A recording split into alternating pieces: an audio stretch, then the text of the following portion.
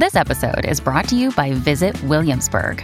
In Williamsburg, Virginia, there's never too much of a good thing. Whether you're a foodie, a golfer, a history buff, a shopaholic, an outdoor enthusiast, or a thrill seeker, you'll find what you came for here and more. So ask yourself, what is it you want? Discover Williamsburg and plan your trip at visitwilliamsburg.com. Hey, it's Ryan Reynolds, and I'm here with Keith, co-star of my upcoming film, If, only in theaters May 17th. Do you want to tell people the big news? All right, I'll do it. Sign up now and you'll get unlimited for $15 a month and 6 months of Paramount Plus Essential Plan on us. MintMobile.com/switch. Upfront payment of $45 equivalent to $15 per month. Unlimited over 40 gigabytes per month. Face lower speeds. Videos at 480p. Active Mint customers by 531.24 get 6 months of Paramount Plus Essential Plan. Auto renews after 6 months. Offer ends May 31st, 2024. Separate Paramount Plus registration required. Terms and conditions apply if rated PG. Hello, everybody. This is Marshall Poe. I'm the editor of the New Books Network. NBN listeners like to read books and buy them. So we thought we'd tell you that right now, our friends at Princeton University Press are having a remarkable site-wide sale. You can get 50% off books, including ebooks and audiobooks, with the code 50, F-I-F-T-Y, at checkout until May 31. You can save some real money on Princeton University Press books. I encourage you to go there and check it out. Welcome to the New Books Network. You're listening to New Books in Geography, a podcast channel on the New Books Network. I'm your host for today, Stentor Danielson from the Department of Geography, Geology, and the Environment at Slippery Rock University. Today, I'll be talking to Stephanie C. Kane, author of Just One Rain Away, The Ethnography of River City Flood Control, published last year by McGill-Queen's University Press. Dr. Kane, welcome to the show. Hi, Stentor. Thanks for inviting me. Glad to be here. So to start off, why don't you tell our listeners a bit about your background and how you came to write this book? Okay, I've been thinking I could start a lot of places in this story, but I'm a professor of international studies at Indiana University in Bloomington, Indiana, and my early foundation is in biology and ecology, but I pivoted into cultural anthropology between my master's and doctorate while doing my first fieldwork project in the Amazon when I was recording birds and frogs. In the decades since, I've developed an experimental ethnographic method to focus on the mix of and the tensions between scientific and cultural ideas as they emerge in specific place-based situations. So my new book, Just One Rain Away, the aim is really to shift our understanding about what humans are on this planet as actors. And it's also to work against this tendency that in the midst of crisis, we grasp for engineering solutions that are presumed to be in a domain of technicality that's separate from social and political discussion or open to publics. So I think about climate change in particular in a different way than most people, I think. And I think of it as the intersection of historical and geological time, because we as humans have changed the planet radically and holistically. We are actually geological actors. So our histories are suddenly interacting with the geological processes of the planet. So when you think about those geological scale charts, we're like the piece at the top. Suddenly we're pivoting that. We're an actor in that. So we are geological actors, and as such, we are unintentional actors in that we did not intend to cause climate change. And as much as we think that we intend things, and that's what makes us human, that we're rational and we intend things, what we're in the midst of now is not created by our intentionality, but by our unintentionality. And I really want to understand the relationship between cities as human collectives and rivers as alive, as water bodies that are entangled and communicating with human beings. I'll just say one more thing about this project. It grew out of what I call my port city projects, where I went to various port cities. And originally what I was trying to do was understand social and cultural life from the material edge of globalization. So in other words, to kind of be on the ground of globalization. And there I developed this way of working where every city was structured by 3 water infrastructures: potable water, sewage, and drainage. And I used that infrastructural model to then go to different places, and they had more or less the same kind of infrastructure, and look at the social and cultural diversity that inhabited particular geographies and use these infrastructures. But when I got to Winnipeg, and it's funny, I said Port City projects, and Winnipeg is in the geographical center of North America.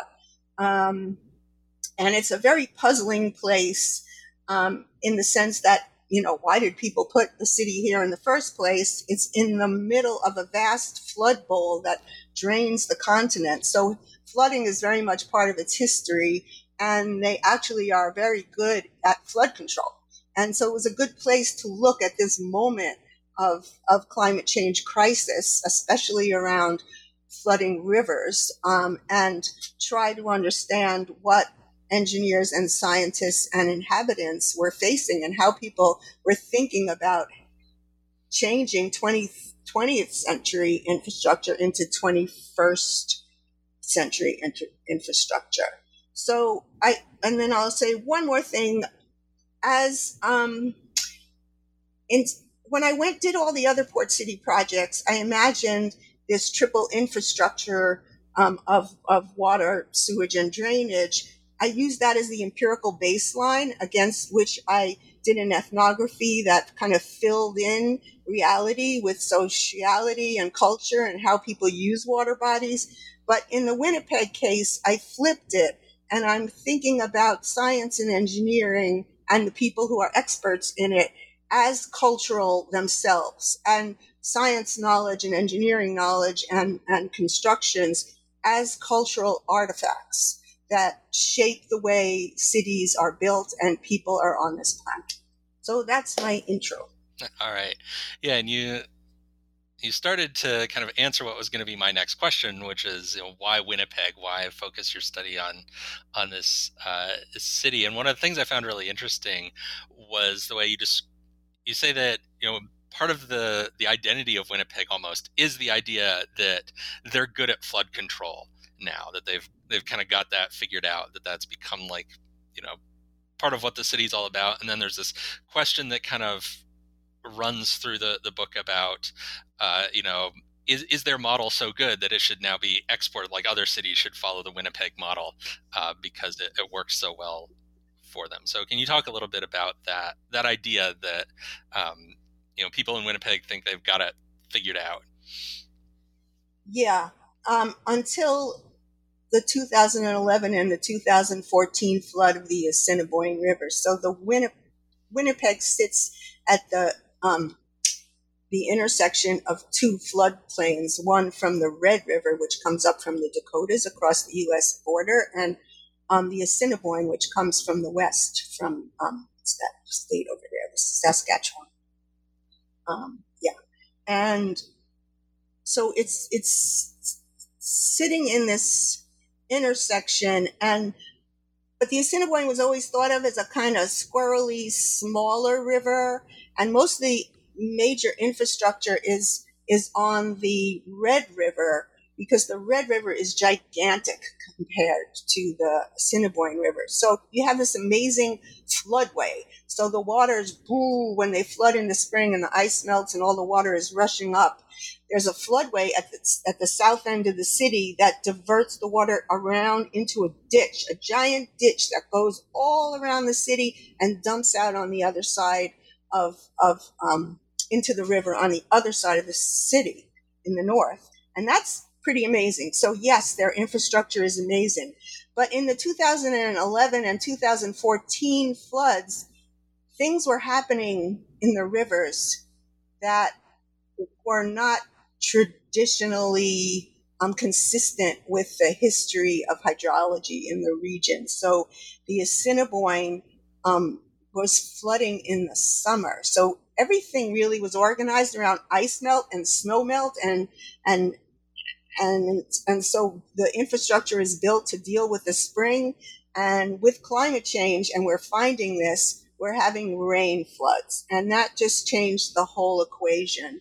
So when I was there in 2014, it was after those two floods, and I used those two floods to think about how Winnipeg is both great at flood control and is also really challenged by climate change. And there's one more important dimension to that, and that is the whole notion of why is Winnipeg sitting there in the first place, and why do people go there to this place where rivers flood, and that's what rivers do, and then decide that they want to make it dry and build these divisions between land and water everywhere. And that's where you get into the settler colonial dimension of engineering, which started in the 19th century, and of course dispossessed indigenous peoples. So at that time, the settlers in Winnipeg started doing things that destroyed indigenous people's ways of life, and they could basically do anything they wanted. And that infrastructure from colonial days still underlies the modern system. And so even though there are much better laws in Canada that protect the indigenous nations, the colonial infrastructure underneath is still there. And I think that's probably true everywhere where there's modern engineering in the world. And that's why Winnipeg is a really good place to think through the positives and negatives of the models that we're working with, how they work, and who gets disadvantaged by the systems. Okay, and so you talked a little bit there about the floods in 2011 and 2014 that are significant to the story you're telling,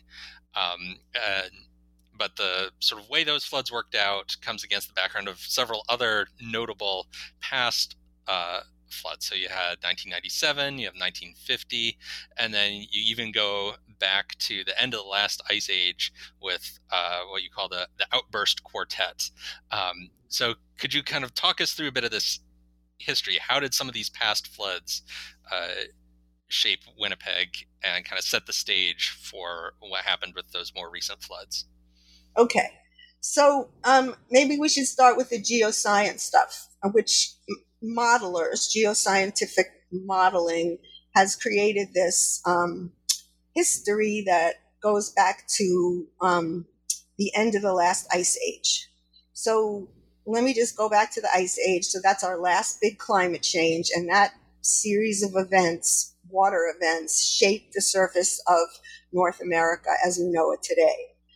So it's a good starting point, especially if you want to think about humans interacting with rivers and with everybody intertwined being geological actors. So before people, the glaciers moved down, and then when they started to recede, they started to melt and pull back, and the glaciers were melting. And remember, the topography is like low in the center, in the middle of the continent, and the melting waters just kind of filled this center, and it became this vast lake, which was named Lake Agassiz by a geologist named Upham. And so then you had this vast lake, right? And it kept getting bigger and bigger because the icebergs didn't melt all at once. And so where it might have gone out, it was blocked by the ice until it burst out. And it burst out in 4 big moments going in the different directions towards the different oceans. And so you have one going towards the Mackenzie, one going towards the Arctic North Atlantic, and another going out what's now the St. Lawrence Seaway that way towards the Atlantic, and one going into the Gulf. And those outbursts were fresh water, right? Ice from the snow, from the glaciers. And so all that fresh water went into the oceans, and actually the hypothesis is that it changed the very ocean currents and into the currents that we know today to be on the planet. It also, when it drained Lake Agassiz, it left the Red River. So the Red River is like the bottom of that was what's left, the channel that's left, that was the kind of bottom of that northward push towards the Arctic. And the Assiniboine is a river that was there before the glaciers. And then when the glaciers came and Agassiz, the Lake Agassiz got bigger and bigger, it formed a delta. And it, the river kind of had a lot of different pathways through geological time, eventually settling into the historical pathway that we have today. And now I'm forgetting what the question was, but that's the background. Oh yeah. So the floods. So the 1997 flood and the 1950 flood before it, these are the great floods, right? That in 1950 they had to completely evacuate Winnipeg because the flood overwhelmed it. And this is the Red River, the big Red River, and when it comes up out of its banks and flows over the prairie, there's nothing to stop it. It just keeps going and going and going, and it becomes a sea. And if you look at photographs, the only thing you'll see are the roads and the railroad embankments that are perhaps above the landscape. So it was after 1950 that the city got together and decided they really needed to build their flood control infrastructure to save the city. And that's when they built the floodway and what's called the Portage Diversion, which we can talk about later, and the Shellmouth Dam. All of that was a result of the 1950 disaster. And then in 1997, all that infrastructure was in place. So it was a test. And in 1997, it was also a gigantic flood, but the system held, but it just held. So it's kind of cluing everyone in. Also a Red River flood with participation by the Assiniboine both times, but basically a Red River flood. Those were really the last two major floods that were Red River floods. Okay. So then sort of bringing in the kind of theory that you're building for us, one of the concepts that you use to understand how this is all working is geoculture. So can you tell us what is geoculture and how does it play a role in understanding flooding in Winnipeg? Okay. So, geology is, mostly about rocks and water and things that are thought of as not alive. And geopolitics, I'm in international studies, so geopolitics is very much about nation states and how they divvy up the planet.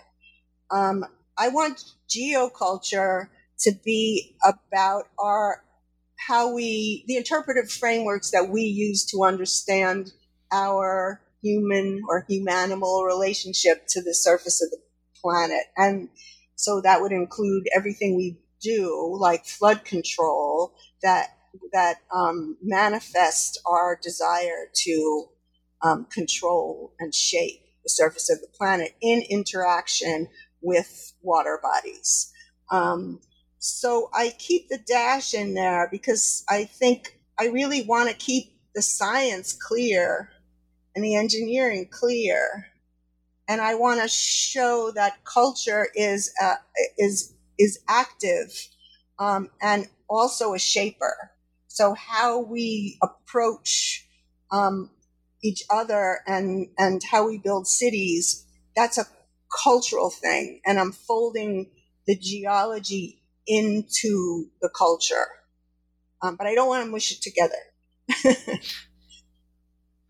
Yeah, and I think that's a sort of an interesting point because a lot of times people talk about wanting to, blur all the boundaries between everything. And it was interesting that you were insisting that, no, you want to keep the hyphen between geo and culture. Yeah, it's like the everybody talks about entanglement all the time. I'm like constantly trying to, okay, it's entangled. Let's disentangle it and figure out what's going on. So, anyway, yeah, it's a bee in my bonnet. Yeah, I mean, it's the old lumpers and splitters thing, I guess. We're in kind of a moment where people are trying to emphasize all the connections, and at some point we need to say, oh, well, there are differences too. You got to see that that other side of it. Yeah, I see. I think, like, I don't want to really mush everything together like a lumper, but I also don't want to split everything apart like people who just love categories and categorizing everything. I want to create this dynamic space. So I really want the dash to be where my analysis is. Yeah. Okay, so then, we all know that the map is not identical to the territory, but that gap between cartography and on-the-ground experience is something that comes up a lot in your book. So can you talk a bit about how that difference between what we see on the map and what we see on the ground shapes your analysis in your case? Yeah, because I think I discovered something about a kind of realm of the political unconscious or the subconscious in relation to water, and it was because of the use of maps. So I start out by saying how I love the map library here, and whenever I start a new project, I go and I collect all these giant paper maps from the old days, and I lay them all around my room. So by the time I get to the field, I have this map in my head. And all these maps, of course, had the boundary between the United States and Canada most prominently, and the rivers running from north to south, from south to north and north. Okay, I'm getting confused here. So let me go into the place so that I can kind of orient myself. So I'm living near the Red River, and I walk in this park, which is a park because they reserved it because it floods from the river. And I walk there every day, and I think about it, and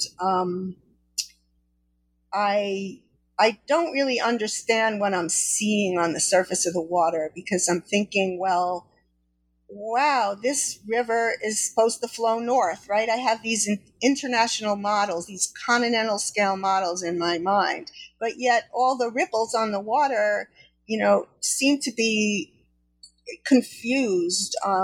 They're not necessarily in resonance with the wind, and they don't seem to be in the direction that one would expect from a river that's flowing from south to north. And I asked various people, along the way, how come the river looks like this? And, people shrug, and because they don't think about that stuff. So finally, one lady stops and says, "'Cause my dear, the river bend here is going from east to west, not south to north, right?" Which, of course, is obvious, but I really didn't think about it because I was acting and thinking with this international scale model in my head. So that's one aspect of it, that we travel to places and we're strangers, and we come with these kind of assumptions that are completely unconscious, and we don't get things, or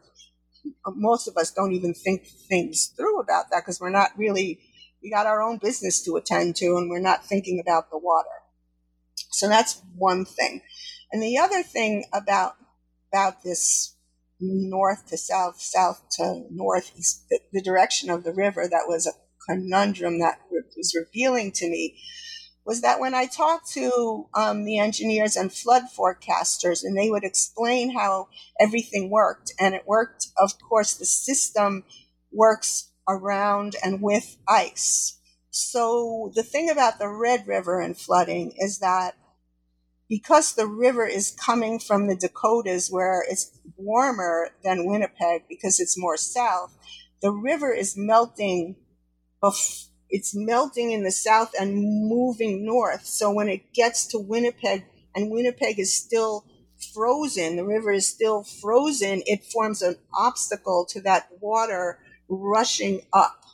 And so when it hits the ice, especially which forms around bridges, at the footings of bridges and some bends, when it hits that, it creates problems. And so they have all kind of ways of dealing with that. So the thing is, as I was listening to them, I understood what they were telling me, but in the back of my mind, there was this confusion. I was always kind of having to make a translation in my mind from the river that flows north, from south to north, to my predisposition, or my habit of thinking that rivers flow north to south, because I have spent most of my life in the Mississippi River Basin. So for me, rivers go from north to south. So here's an example of where we consciously know something, but unconsciously we're really thinking about something else. So I think those kinds of predispositions to think in certain ways as we, as bodies, move around space is a kind of cultural orientation that's not explored ever. So I was surprised by it and interested. And it's probably related to map making in all kinds of situations that could be looked into more deeply. Yeah, definitely. So in one of your earlier answers, you made reference to the fact that you're writing this book as kind of an ethnography, but it's also kind of a little bit of unusual ethnography because it's not mostly populated with people. You know, the characters in the ethnography are a lot of other kinds of entities besides just people that you might find in like a classic ethnography. So can you tell us a bit about your methods for constructing the book and how you use this ethnographic approach that's a little different from a typical ethnography? Yeah. So basically, I feel like a lot of anthropology and sociology and cultural geography focuses a lot on people who are arguing with each other about how to do things. And I kind of lost patience with that.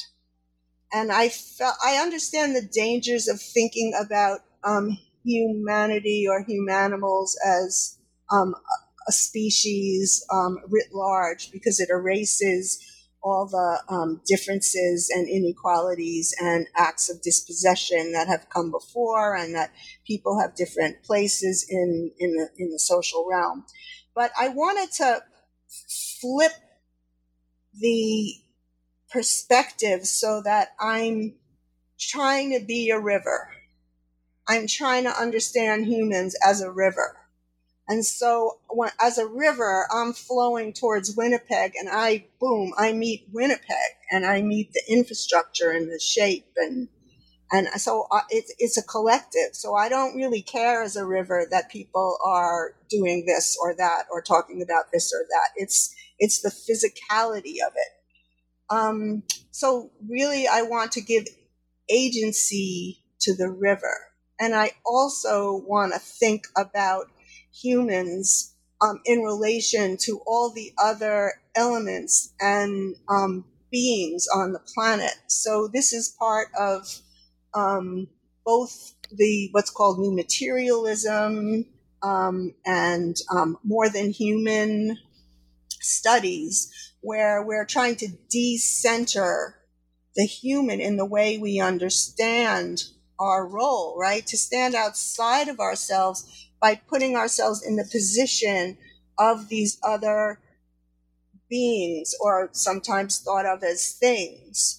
And that's why science is so important, because that's scientific knowledge is really what enables me in the book to try to inhabit and imagine what it would be like to be a river or a diatom or a bird, and have to encounter humans and human cities. Yeah, so I want to pick up on your mention of diatoms there, because I found that really interesting as one of the non-human, more than human characters in the book. It's not one that I think most of us think about very much, and certainly not not something that I expected to be a big component of a book about flooding. So can you tell us, first, what are diatoms, and then, why are they important enough to get their whole own chapter in this book? Well, I have to say that before I start getting into the beautiful architecture of diatoms, that my method is rather serendipitous. I like to play with my materials. So field work and data collection took place over a 4-month period. But then for the next many years, I've worked with these materials and I've talked to people about them. And so I go through all kinds of different relational settings that lead me to think about things in a certain way. So the diatom situation came about because I have a friend and colleague, Jaya Savitsky, who's a geoscience modeler and my geoscience guru. And so I wrote him an email, and I was thinking about water bodies and thinking, well, how do you define the difference between a river and lake? And so he wrote me a short email, which had a lovely way to think about the difference. But what really struck me was just the phrase in his email, and it was that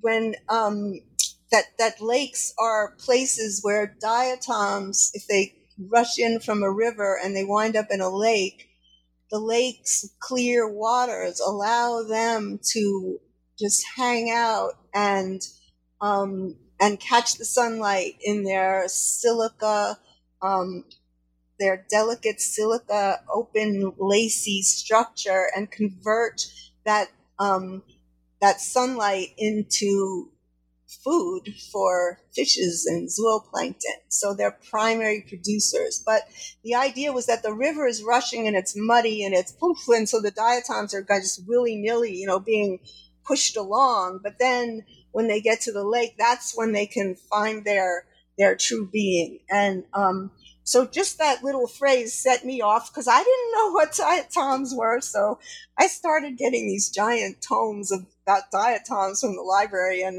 were full of these gorgeous pictures. And it turns out that they're very interesting historically because they were really the inspiration for the development of microscopes originally with so Leeuwenhoek, I think it was the 17th century, they think it was diatoms. He called them animalcules. He developed the first lenses through which people could see the microscopic. So they were an original inspiration for wanting to see more and developing visual technologies for seeing. So I kind of followed that notion that not only were these beautiful microscopic creatures that we can't see with our naked eye, inspiring us to create these microscopes, but that they're also helping to they're producing food, so they're like foundational. And of course, when, like you say, in a book about flooding, who would ever think about diatoms? So this is a way to kind of stretch the kind of terrain in which we're understanding the relationship between water, the surface of water, water bodies, the earth, and human beings, and what we're doing by diverting things and connecting river basins and, flooding lakes. And then there's a whole part about geoscientists who discovered a particular species because of the latest visual type technologies in light microscopy and electron microscopy and all kind of new microscopy. And all these different microscope technologies let you see things differently. So some you can see dead diatoms, and others you can see only live diatoms. And with these different visual technologies, you can see different details. And by seeing different details, you can sort these diatoms into different species. And then you can track these species if you're looking at the dead ones, which are the most powerfully visualized, you can get the dead ones from the sediments of the lake and study the relationship between the lake and the river in ancient geological time. So I think of diatoms as actors and colleagues of scientists who are trying to understand the relationship of Lake Manitoba and the Assiniboine River, for starters. Yeah, they're totally neat. Everybody should go and just Google it and look at pictures of them. Yeah. Okay, so as we're moving towards the end of our time here, I wanted to give you an opportunity to give a shout out or a thank you to anyone whose help was important to you as you were writing this book. Okay, well, as I said, it was years in the making, but of course, without Winnipeg, the wonderful city, such a quixotic city, so cold and so wet and so wonderful. It has a wonderful art scene and the people are lovely, and let me see. So I want to thank of course, the engineers and the flood, the forecasters, and the natural resource people, all of these experts in law who took the time to talk to me, even though they had no idea really where I was coming from or why I was asking these very basic questions, and why didn't I just take an Engineering 101 class? So they were very kind and very helpful, and the book never could have seen the light of day without everything they've taught me, especially Bill Ranney, who took me on 2 field trips with his geophysical sciences class that were wonderful. I want to thank Pauline Greenhill, who's been my friend since we went to graduate school together in UT Austin. She's a folklorist and a gender studies professor who was the reason that I went to Winnipeg way before I did this project in Winnipeg. And Danny Blair, who came up with the idea of creating this Fulbright research scientist position at the University of Winnipeg. And everybody in Winnipeg. Prabha Pilar, shout out, performance artist who made my time there wonderful. And over the years, right, I love workshops, and I've been to a lot of them, and I want to just mention two really pivotal groups that I work with. One, first, it was the Rivers of the Anthropocene group, and Jaya Savitsky, who I already mentioned. They were pivotal in that. And a lot of the geologists who, not a lot, but several of the geologists who were into the Anthropocene and trying to make it a real an official geological epic, not just a cultural phenomena, were there, and historians and artists, and it was a wonderful transdisciplinary space, as they called it, and really pulled me into a way of thinking about rivers that I didn't know about. And Mark Williams too was in that group.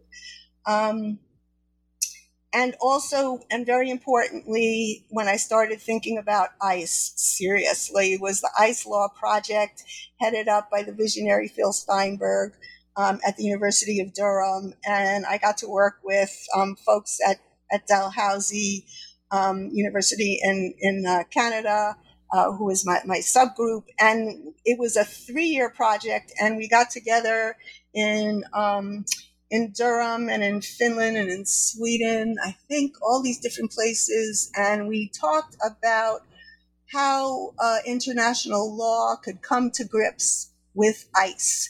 And I learned so much. It was another radically interdisciplinary group of people, law, science, arts, humanities, all getting together and thinking about how to sort of push against this notion that the Arctic Ocean is like any ocean and that boats should be able to go through and just break up the ice.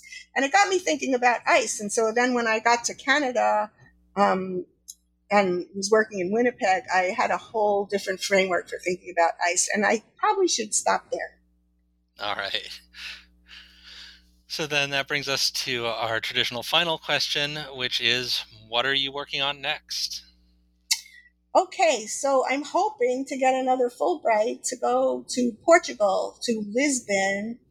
And I don't know if you remember, but at the beginning of the interview, I mentioned that when I was in the sciences doing ecology, I was in the Amazon recording birds. That was kind of the not official side of the project. I was supposed to be doing frogs because there wasn't a professor interested in birds. Anyway, I had this thing about birds, and I'm still got this thing about birds. So I'm going back to birds, but so I'm trying to look at all this water stuff, these water ecologies and infrastructure engineering projects from the perspective of birds. So it's called Port City as Avian Habitat.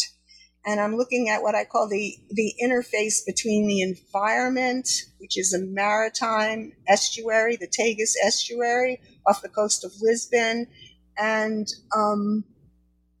how the birds fly. It's a key nesting place for the birds, and it's the I forget which flyway, but the birds are coming back and forth from Africa to Northern Europe and stopping in the marsh opposite the opposite coast from Lisbon.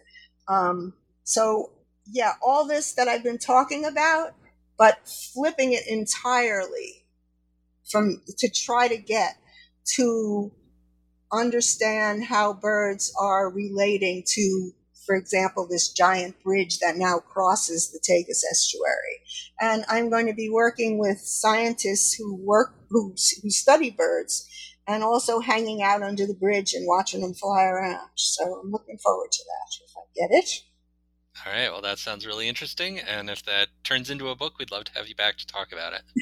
Thank you, Stentor. It's been a pleasure. You asked good questions. All right. Well, thank you so much for coming on the show. Yeah, my pleasure. This has been a conversation with Stephanie C. Kane, author of Just One Rain Away, The Ethnography of River City Flood Control, published last year by McGill Queen's University Press.